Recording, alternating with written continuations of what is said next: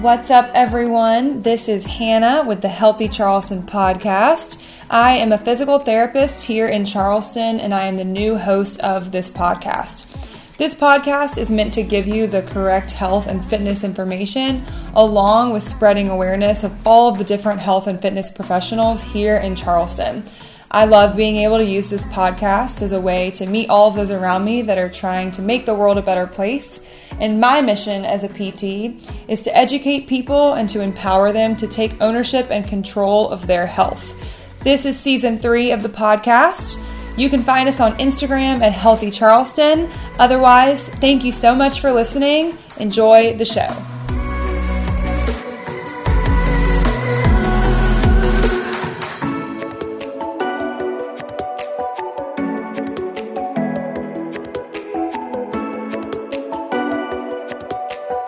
Hey, you.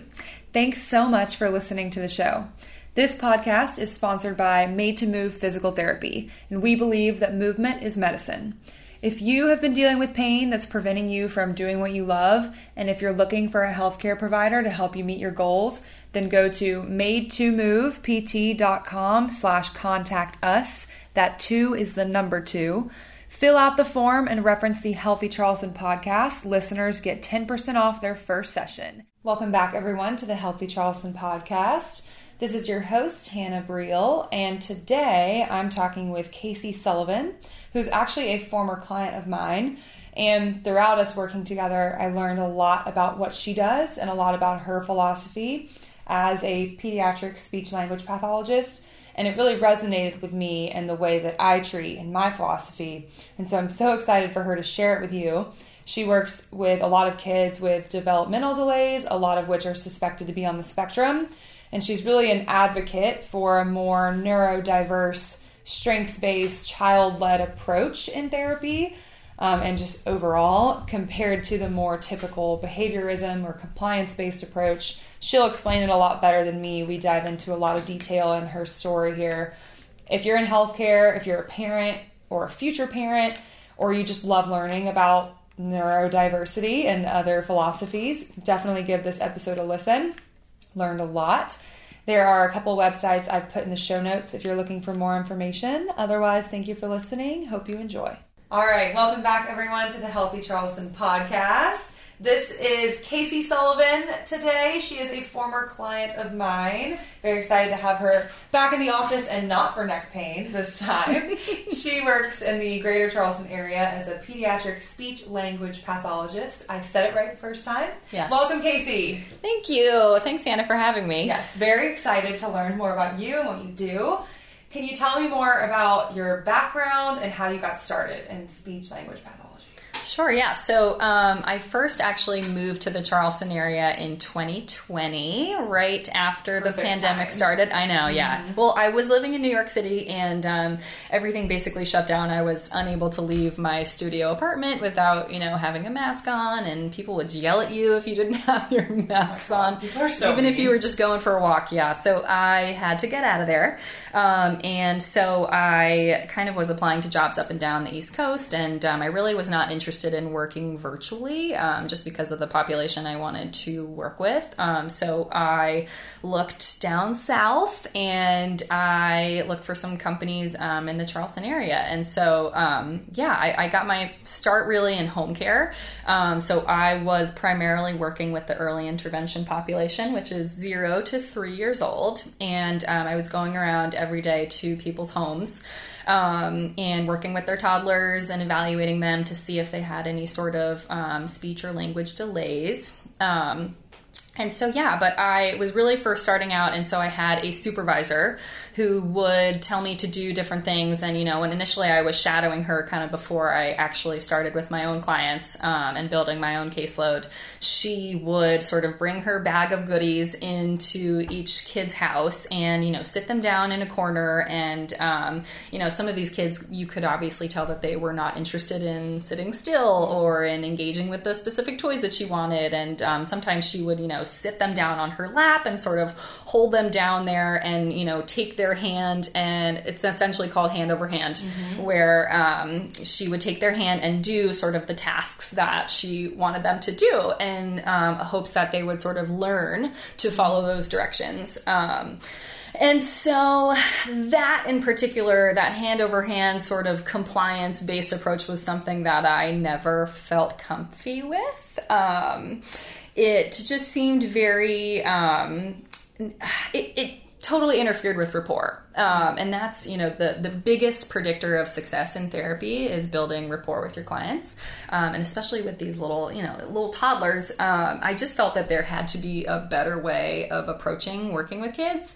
And so, I kind of went down some rabbit holes because I realized, this is not working. I don't feel super aligned with this. And, my supervisor kept telling me, just, you got it, do less, don't keep looking for all this stuff. You're fine. You're doing great. And I was like, all right, but this still doesn't, it wasn't sitting right with me. So, I went down some rabbit holes and learned more about child-led therapy and really just following the child's lead, whether that's with toys that you brought into the environment or if it was, you just walking around with the kid and wandering and exploring stuff, like, going into cabinets and looking at the Tupperwares and, watching out the windows. Yeah, exactly. So, and especially if you're working with kids on the autism spectrum, you do sort of a lot of these, things that people don't necessarily think of as play. And so, I was like, oh, there is a way that I can do this that feels sort of more affirming of some of their differences.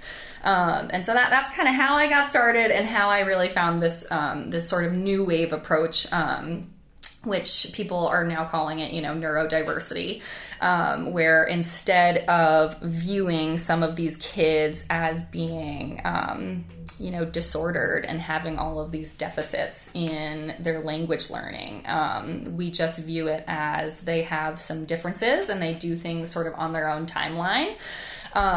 Or they have a bunch of these motor challenges, which makes it difficult for them to speak or communicate in a way that is more expected by the rest of society. So yeah, long-winded answer to a very open-ended question, but hopefully that gives you a nice background. So it's like you're working with a human, not a diagnosis. Yes, exactly. So yeah, especially with the DSM historically, when you view especially, ADHD and autism spectrum disorder, I mean, even that, it just goes through a list of, this child can't do this, they can't do that, they are not, communicating effectively.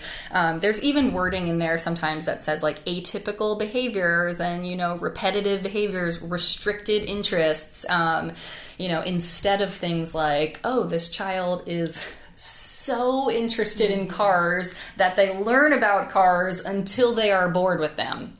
So they're freaking experts. Yes, exactly. Yeah. Yep. So we sometimes refer to that as like learning to saturation. So they are literally so into colors and numbers that until they've seen every color on the rainbow and every shade and, pastel and really rich color, they're, not really bored yet.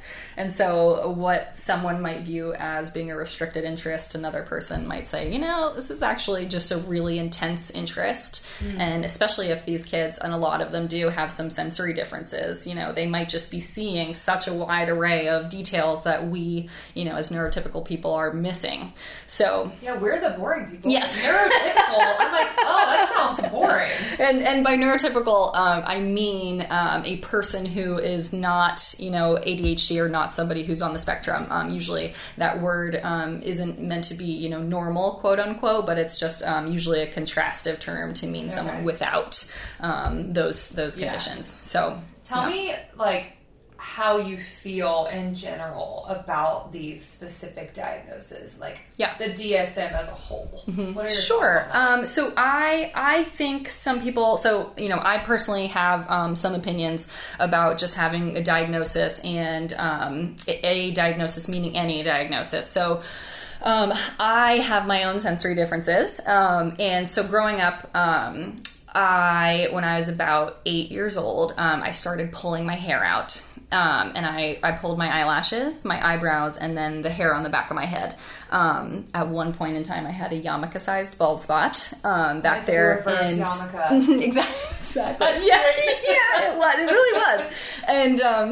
And you know, when you're that young and you're doing it as a way to regulate your body sensations and your emotions, it was something I would do when I was like really intensely stressed out, and also something I would do when I was bored. So I knew it was a way for me to kind of keep that homeostasis, you know, just maintain an even level, whether it was from, body sensations or emotions. And everybody in my life, especially the adults, were always like, why are you doing this? And I mean, I didn't know. I was 8. So at first I would deny it. And then when I could, and when other kids started noticing, I would hide it. So when I was in middle school, I wore Sharpie on my eyes to pretend it was eyeliner because I was not allowed to wear makeup. Sharpie.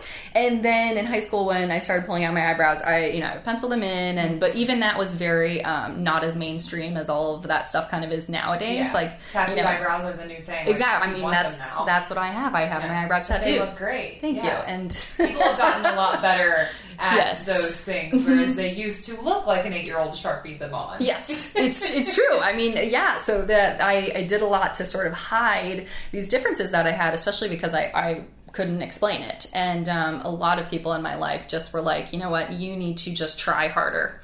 You know, like instead of just pulling, how about you just don't? And I was like I haven't tried that. You're like, thank you. I'll do that now. Exactly. Yes. Yep. So, it really created a lot of shame and guilt, and that sort of underlying, never feeling good enough is the reason why I have come to, sometimes when I'm feeling down, I really doubt my abilities, and it's just a lot of self-doubt that really stems from those early years of not understanding why I was doing this to myself. Because I mean, why would any kid purposely do that, like for attention? Like, nope, that's not it. And it really wasn't until I was in high school that I looked up on the computer, this has a name. It's called trichotillomania, and it has it's under the OCD spectrum and the DSM. And so just knowing that, oh my gosh, there's a name for this. Like, I'm not a crazy person. I'm not deficient. It's just something that I do to help my body cope, was a huge relief for me. And so just having that name,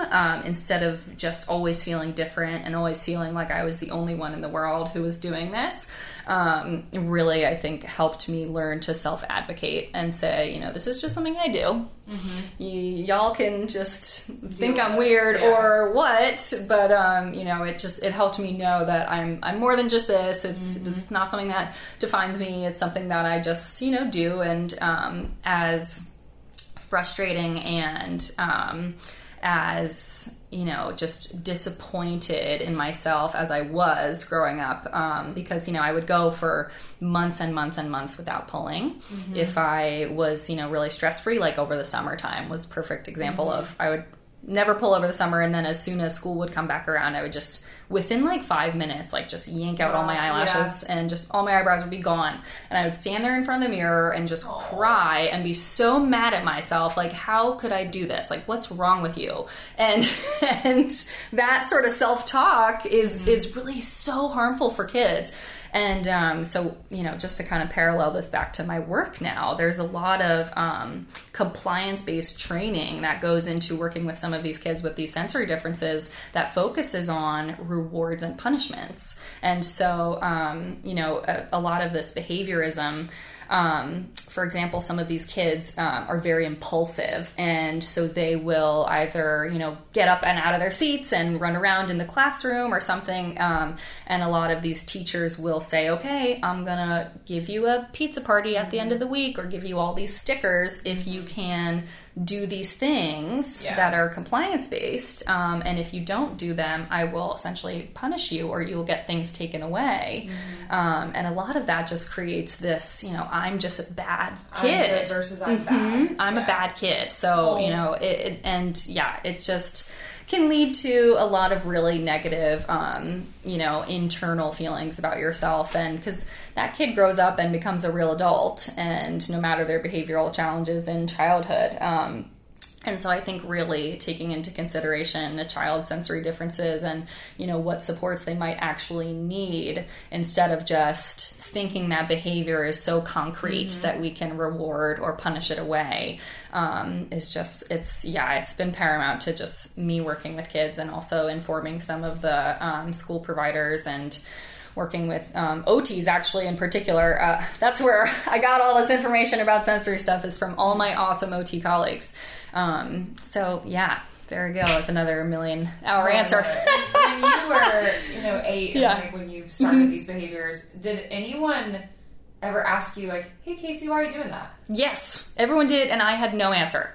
And I don't know how I would have been able to answer, because it wasn't something I wanted to be doing. Yeah. And so I think why is a really hard question. I know that's one of the first questions that parents ask kids, even little toddlers, who like, oh, why'd you hit your brother? They're trying to understand, but the kid doesn't understand. No, exactly. So I think a big thing parents can do is just notice that behaviors from kids are usually a signal of some kind, that either their child is, feeling some type of way, whether it's dysregulated and I need to go move my body, or I'm feeling, disconnected from mom or dad, and I need something, is usually what behaviors are, whether it's smacking brother, or doing things that seem intentional, like here I am about to push this lamp off the table. Even that from a really young child can just be a sign that, hey, I'm lacking something in some area. And figuring out, doing that investigative work is really the important part of trying to figure out how to change those behaviors. So instead of, don't do that, do this instead, it's more like, let's look at a deeper level. Why is this person doing this? And like, I think with kids, a lot of the times we're just like, oh, they're kids. Yeah. And we assume that there's no reason other than that, like, they're just kids. But then they never really, like you said, they never understand it, and then they just feel like a bad kid. And I liked what you said, like, I think diagnoses, they can be really powerful in a good way and also in a bad way, because you finally felt understood, because you were like, oh, like, there is a name for this, aka I'm not the only person that does this. But then also sometimes I feel like diagnoses can be self-limiting and like labeling. It can go both ways. It sounds like your experience was that it was really positive, and it made you, it affirmed you rather than making you feel even more isolated. Yeah. In what cases, like, have you seen that it's actually, limiting or maybe negative? Yeah, that's a great question. So I do have some children that I work with who have, not necessarily autism, but some different types of diagnoses. So I have a couple of kids who have some rare, chromosomal deletions or genetic syndromes. And sometimes because of that diagnosis, a parent will underestimate their child's abilities. And same with kids on the autism spectrum who maybe have some higher intensity support needs. So what I mean by that is maybe children who are non-speaking, or who cannot move their bodies independently, and who maybe can't like open doors, or they don't have some of those fine motor skills. Some of those parents may think, oh, my child's not listening, or my child is unable to do this thing by themselves, so I'm going to dote on them hand and foot. And so it's really tough. I mean, first of all, I can't imagine being a parent at all. I'm not one yet. And sort of knowing that fine line of, okay, I don't want my kid to be so frustrated that they give up on doing some of these tasks, but I do also want them to grow in their independence and maximize their abilities so that they feel, I can do this. I'm a resilient kid. I have the ability to do these things with the right supports. I think figuring out how to coach parents in that direction has been something that I have worked on and continue to work on. It is really hard, especially if there are multiple caregivers involved. You know, maybe it's not just mom and dad, but it's mom, dad, aunt, uncle, you know, cousin, brother, lots of adults in this child's life. And so I think it's important to know, especially because of movement difficulties, that some kids may have much greater abilities than they're able to demonstrate. Do you know much about, I know in speech we have a diagnosis called apraxia.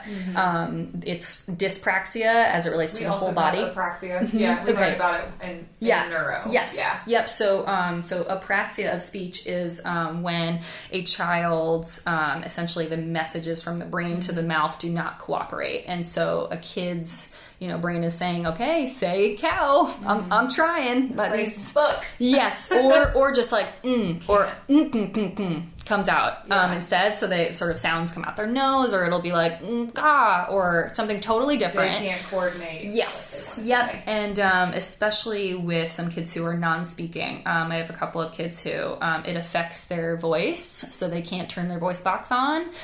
It affects their breath support. So they talk like this because they can't expand their lungs to take a really big breath in order to say a longer sentence. And so some kids with those intense apraxic or dyspraxic whole body issues, they can't communicate or even point to the right picture that the SLP is trying to get them to say, hey, I know this. I know what a ball is. Okay, point to ball. If their arm isn't even cooperating, they can't do that task.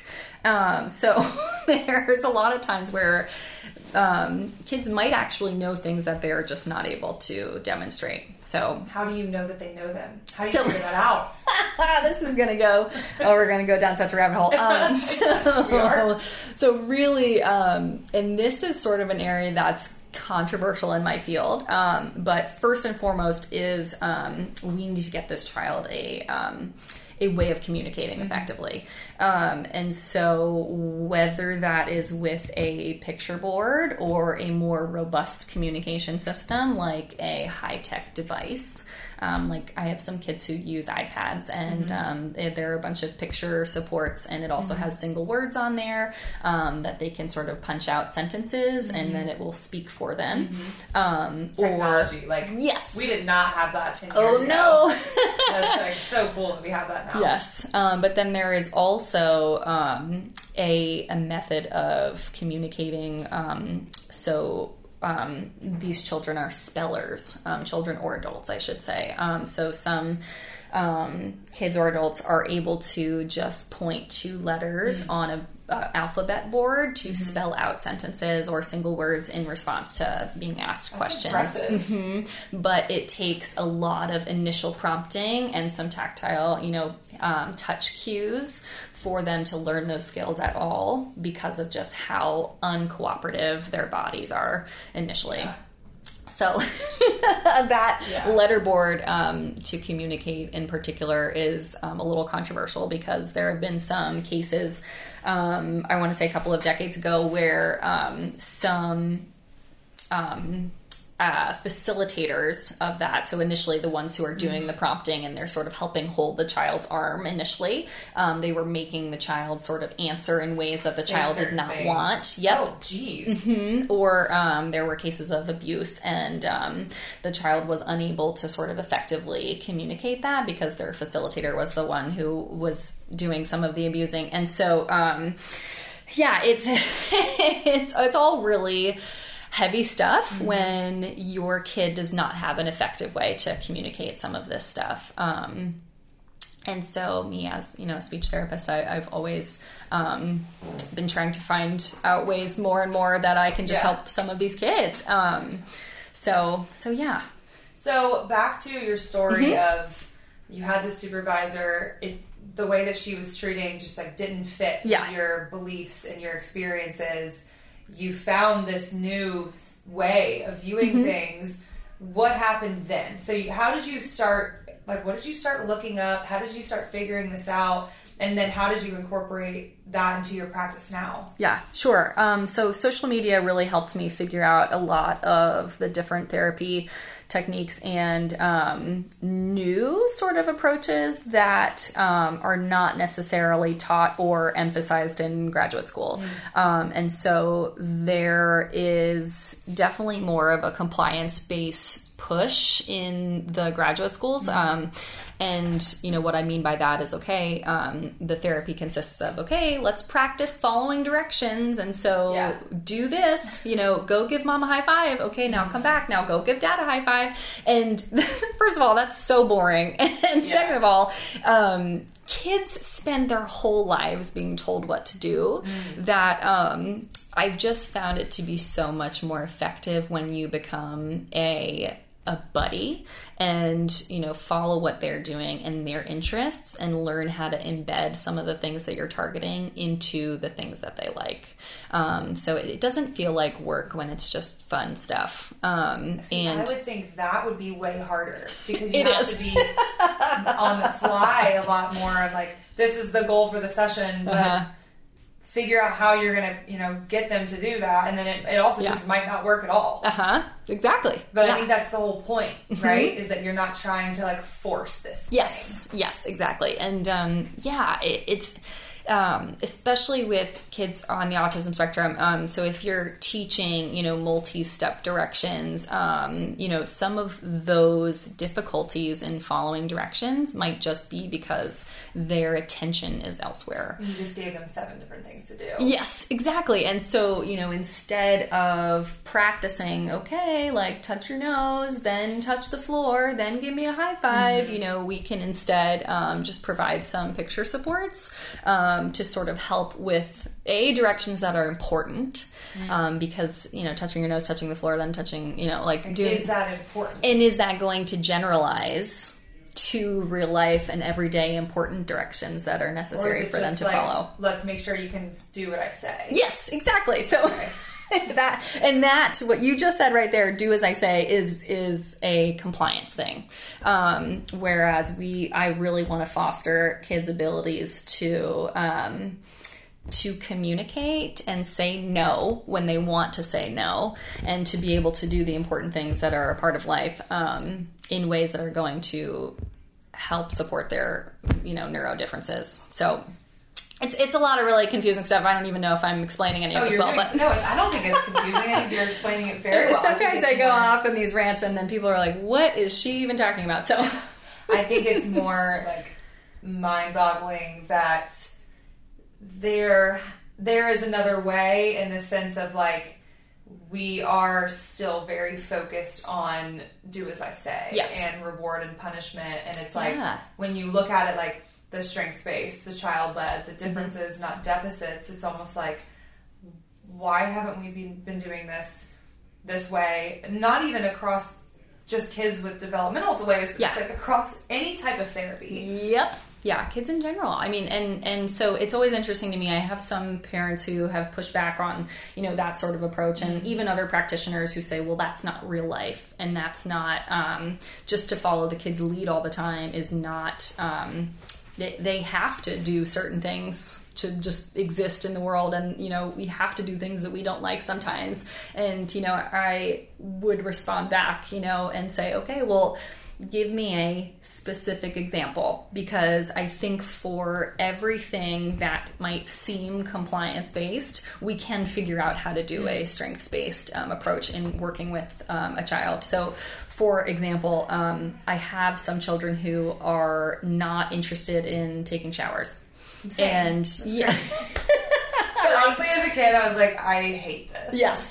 I didn't like the water. I had to like put a towel right here because I didn't like the water in my eyes because it burned. There you go. So I mean, so so for a child who's not able to communicate that, and they just you know, throw a whole tantrum in response to being, you know, shown, oh hey, time to go take a bath, or sorry, a shower, or just having even the door open to say, oh, time to go take a shower. Yeah. They might not, you know, want to go at all, but figuring out that why is important. So especially for autistic kids, some kids might not want to do something because they don't have a strong concept of time yet. So I have this issue where sometimes I will listen to music in the shower because I don't know if it's been 5 minutes or if it's been an hour that I've been in there if I'm not wearing my watch. Yeah. So if I know, 2 songs have gone by, it's probably been 8 minutes or 10 minutes. Now I should probably get out.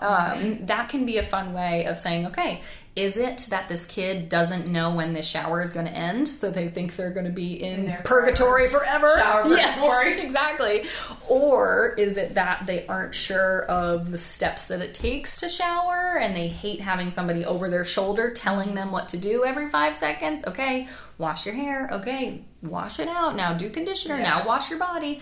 Especially for my older, like, tween children, it's really tough to be like, ugh, mom, get out of here. I want privacy. Yeah. And so finding a way for them to be more independent in using the shower, whether that's having some pictures of, all right, first we need soap, then we need conditioner, then we need, wash it all out, then get a towel and dry off. Even just having a little picture support might be more helpful. Like something in the shower that's like, here's what the shower might look like. And to assume that it's just because the kid doesn't want to is just it's such an easier way of thinking. Like, it doesn't take into consideration all of the different reasons why a child, especially one that has difficulty communicating, might have trouble in engaging in this activity. It doesn't take into account that they're human. Yes. With like very individualized experiences and also nuance. Yes. And so it's harder to explain. It's harder to explain on social media. It's harder to explain to parents. Yeah. It's like, oh, that movement is just bad for you. Like, that's a very easy cop-out way to be like, oh, that's why your knee hurts. But that's not it at all. But it's so much harder to explain because, like, pain and uncomfortable sensations are very complex. So it's more of like you said, like viewing it as a signal. Why is this kid so uncomfortable with the shower? Yeah. Not why do they not, oh, they just don't want to, but like, why are they uncomfortable? Yeah. So what would a compliance-based therapy look like in terms of the shower? Sure, great question. So, in the shower and do it. Well, yeah. So yes, that's the answer. Is like that and sometimes that entails picking up the child and putting the child in the shower when they are visibly distressed, and just saying, okay, well, first shower, then iPad time. And so we will reward you for ignoring your body sensations if the shower is too much, and maybe we could just take a bath instead.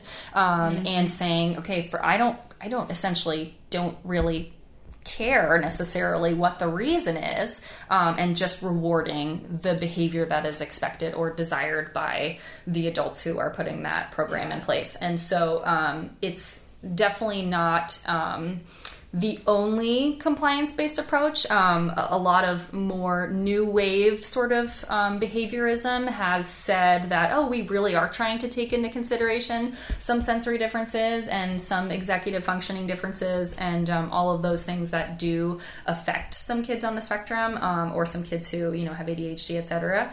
But for the most part, and especially as we learn more from autistic adults online, a lot of the ones who experienced compliance-based training or even just compliance-based parenting, they sort of grew up saying, hey, this was really traumatic for me. And if not traumatic, then it at least affected my view of myself.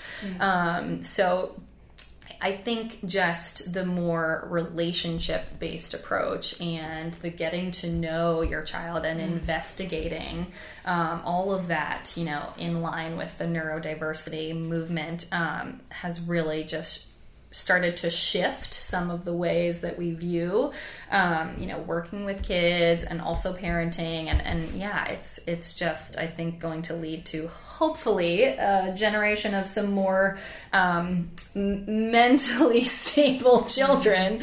I hate to say that. And it's so funny, especially with social media kind of being on the rise. Everyone's like, our kids are just, everyone's going to have anxiety and depression. And you do see some of those numbers skyrocketing. But I do not believe that it's a result of some of these paradigm shifts. people are like, you're just babying them, but I don't think that's the case at all. And the new research, especially that of, Mona Delahook and Janet Lansbury, and some of the occupational therapists that I look at. So Greg Santucci and Sarah Salvaggi Hernandez, a lot of them are seeing, hey, these relationship-based approaches are actually leading to kids who have a much better sense of self and are much more resilient than the ones who are just told you are good or you are bad for doing X.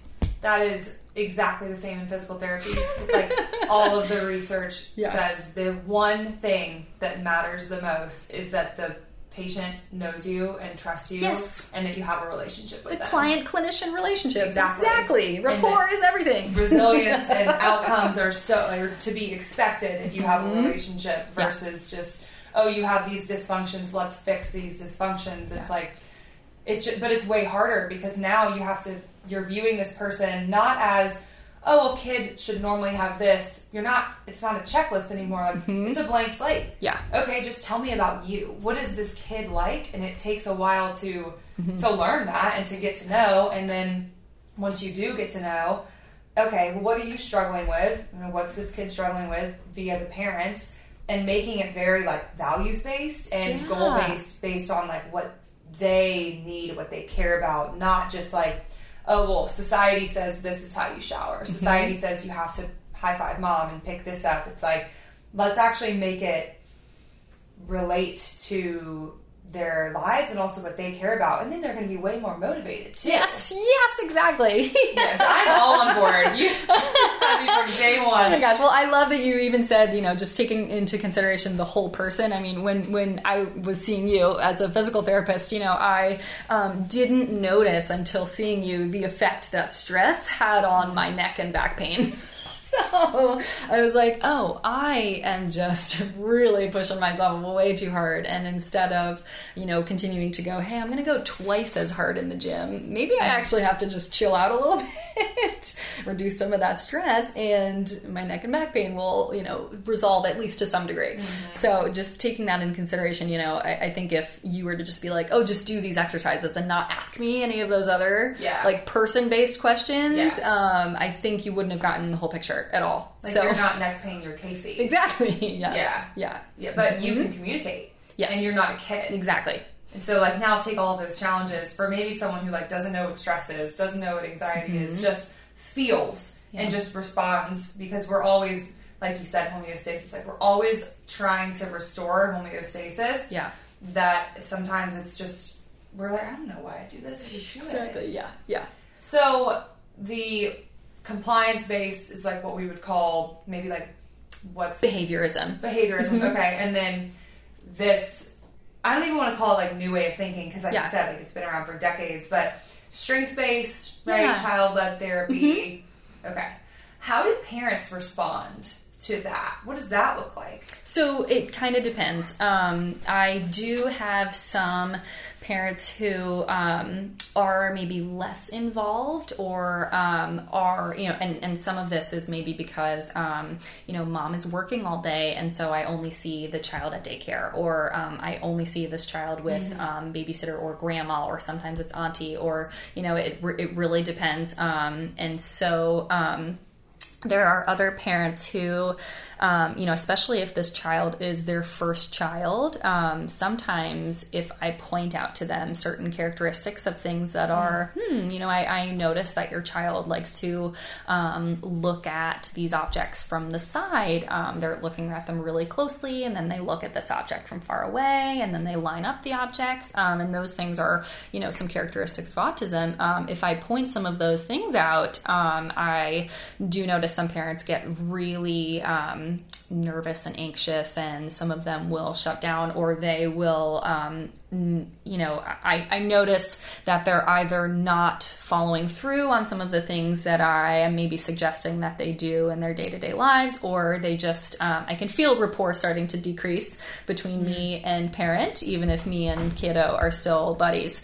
And so kind of making sure that the parents are supported and understanding, a diagnosis, especially of autism, does not have to be a death sentence, or even a diagnosis doesn't have, it has, you have no idea what this child's life is going to look like, even in a couple of years, even if there is a diagnosis early on. And so I think just the really, really big stigma that exists out there about autism gets in the way a lot. And I, can understand why it's really daunting to think, I might have to be the one who advocates for my child with my relatives, with my neighbors, with people who don't understand, especially if my kid sometimes like smacks other people if they invade that child's space. Just feeling strong enough and feeling okay enough to even know what resources are available in order to support that child sometimes, because you've got resources from all the different places, and a lot of them, especially the ones that doctors initially recommend, are behavior-based. And so just knowing that some parents can, if you look in the right places, find some stuff that does support more of a neurodiversity affirming approach and just, view of their child. I found that the ones that do get on board with it, or at least are open to me sort of helping guide them into that space, they just enjoy their child more. And, some parents have even noticed, oh, hey, sure, my kid does this, or lines their things up or is only interested in animals, but, I only have, I have a giant stamp collection, or I'm, also very into cars. And so just kind of viewing it as a, hey, I can relate to my child. It doesn't make them, different or othered. This just makes you. Exactly. And so just sort of finding that way to connect with them, it can really make all the difference. But at the same time, especially if a child has really substantial support needs, it can be really challenging to buy into this approach when sometimes the strengths-based approach might take longer. And so I do work with some individuals who, as they get older, they get bigger and stronger, and sometimes meltdowns or outbursts can, result in physically aggressive behavior. And so it's really tough to always say, let's just follow their lead if sometimes they want to do things that might put them in a dangerous situation. So I have, for example, I have a 5-year-old that I work with who now is able to climb over the fence of her yard, and she's really interested in. I know she's really she's so strong. She's non-speaking right now, but she is interested in a lot of water, and she's got these alligator ponds right behind her house, and so it's really scary for parents to give her that outdoor time because it's so regulating. She's got a swing out there, she's got a trampoline out there, but then to also know that if she's out there by herself, she can't be, because we can hop the fence and, potentially be interested in that very dangerous situation. So a lot of parents might resort to a more strict behavior-based, at least for some scenarios, because they are involving safety. And so I think it's important for parents to at least know that there are options out there, and, maybe even a mix of both is something that is what works for them and their families. And, just knowing that whatever works for you, and you find therapists that you relate to and that you trust, and that helps support you and your child. I think just knowing that all of that exists out there, and that it's so hard to be a parent to then have to defend your decision making to other therapists or school practitioners or even your own family members. It's got to be so tough. Well, no parent wants to cause harm. Exactly. The parent's biggest fear to hurt their kid or harm their kid. Yes. It's every parent is doing the best that they can with what they have. And if you've grown up in a certain way, you just think, okay, well, that's how I need to raise my kid. Yes. And it's now you need to completely learn a different way. But at some point, like you said, they start to enjoy it more because they're not just trying to fit their kid in a box. Yeah. They can understand their kid more. They can relate to their kid more. But I think it's more of you're playing the long game versus just let me train you. Yes. It's more of let me really learn. And I think the big theme here with you is that it's not rigid, And we're going to find what works best for you and your family in a lot of different situations. Yeah. To help you, like, we're not trying to fix you. Mm-hmm. We're trying to help you, like, live the highest quality of life that you can. Not like, oh, well, you know, by age 10, you shouldn't need to come see me anymore because you're fixed. Like, yes, that's not it at all. It's like, let me continue to be your guide to help you learn how to do life. Yes. But I literally could not have said it better myself. Yeah. You are so welcome. You mentioned some resources for parents, like, what can parents do? What information can they find? Do you have resources that parents can use? Yeah. So I found a lot of really great information on a website called Learn, Play, Thrive. This is a site that I think is geared towards occupational therapists, but I just find that, you know, the sensory and the language, it's all related. And so that site is really great. I think I mentioned Mona Delahook and Janet Lansbury, but those two authors have multiple books out, and I think maybe some podcasts as well. And yeah, those two women are just wonderful. They do a lot of, you know, whole brain parenting. So taking that neuro into consideration as you help support your kids, you know, regardless of a diagnosis or not. You know, so that work. And then also if parents are more interested in some, you know, more progressive advocacy-based work, the website Neuroclastic is a great one too. Mm-hmm. Okay. Neuroclastic. Okay. That one's a good one too. So yeah. Thank you. Yeah. And where can our followers and listeners find you? What do you do for a day? So I work for a company called Sweet Talkers. We're over on James Island, and we actually partner with an occupational therapy group called Bloom Children's Therapy. So us OT and speech people, we are clinic based, but we also see children in the home, or, you know, in the daycares. So we are a relatively smaller group. We have a clinic on James Island on Folly Road, sort of right before the Walmart in Fort Johnson. And then we also have a clinic space that we share with Bloom over in Mount Pleasant. But yeah, we've got just such a great group. I'm so lucky to be a part of it because they really have, especially the founder, Lisa, has just really supported my, you know, intense learning interest in just wanting to deep dive into all of the topics and figure out more about supporting these kids.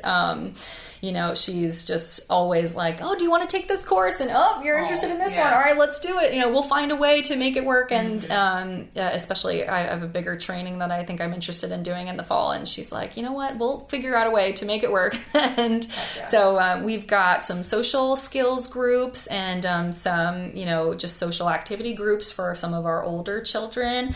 That is pretty unique to us. And then we also have a couple of groups for Down syndrome kids. And so Katie leads that one, and that sometimes happens on the weekends. So, you know, that is something that's unique to us. And then also just in general, I've found that my group is really interested in collaborating and working with the school-based providers. I know that, you know, we're also busy as providers, but it's so important to have that multidisciplinary coordination. And so just taking that extra time to sort of check in with the school-based provider and the teachers is something that I think we do really well as a group. So Sweet Talkers, and our website is sweettalkers.biz. And we do have a Facebook and Instagram as well. .biz. Yes. That's .biz. cute. I didn't know that was a thing. Yes. Wow. Yeah. What is something that you wish more people knew or understood about strengths-based and child-led therapy? Yeah. You know, I think that just recognizing that your kid is unique, you know, and that it's going to take an individualized approach to work with any child, no matter if the difficulties are related to communicating or using mouth words, as we call it, or if this child just can't say their R sound. It really is going to take an individualized approach for any child that you see. And I think just figuring out a way to enjoy your kid and know that if you're okay, they're going to be okay, and finding some good practitioners that help you do that investigative work, just so you can ensure the best outcome for them. I think so many parents get caught up in the like, what's my child's future going to look like? But if you're not focused on the now and helping them be supported and happy in the now, you can't live in the future. We got to just focus on the day to day and the week to week, and that future will come, and it'll be different, for every kid, no matter what's going on with that kid. So just to remind yourself to stay present and stay focused on the here.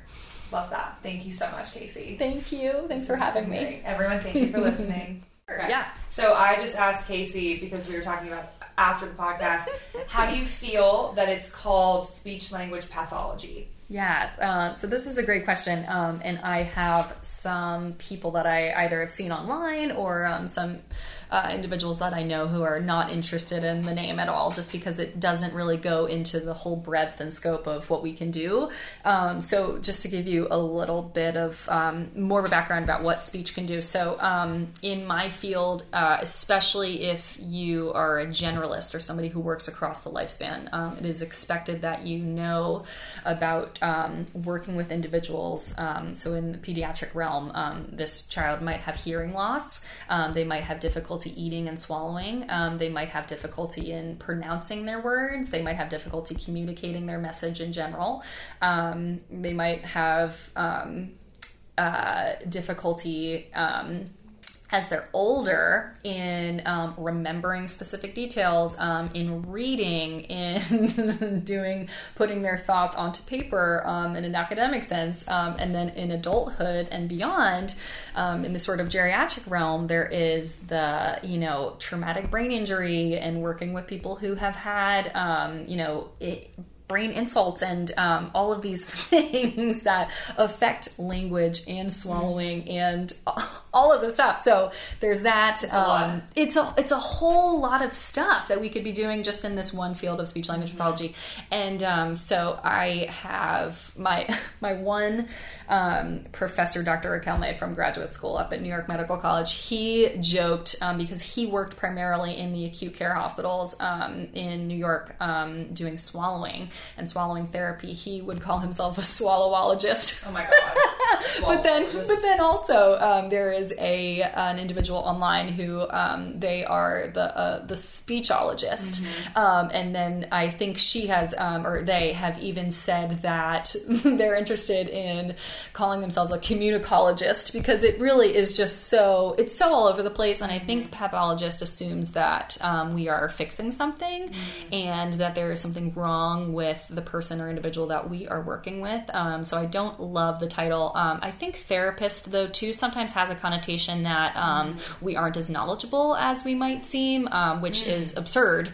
Because I've just listed so many things that I just glazed over. I was like, what? Well, it's true. So, some people who just hear that, I'm a speech therapist, they're like, so you work with kids who can't say their S sound or their R sound, and that's it. And, it's nope, not even close.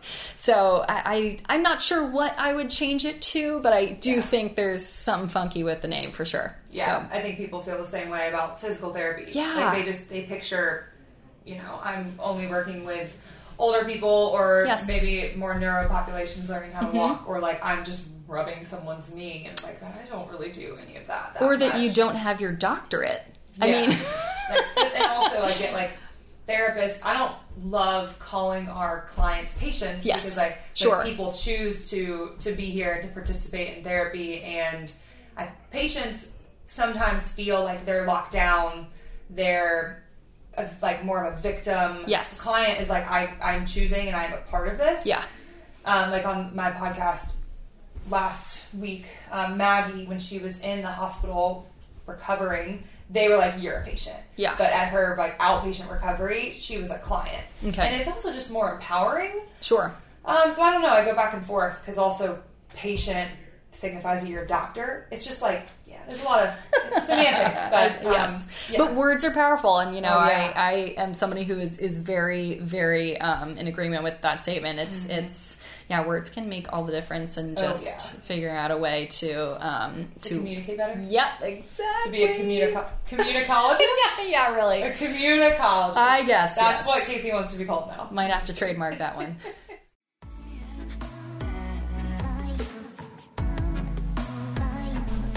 Thank you so much for joining us, everyone. We hope you enjoyed this episode. Head on over to Instagram, find us at Healthy Charleston, leave us a review on iTunes. If you ever have any topics you want us to talk about or guests you want to bring on, feel free to DM us. Otherwise, thanks again.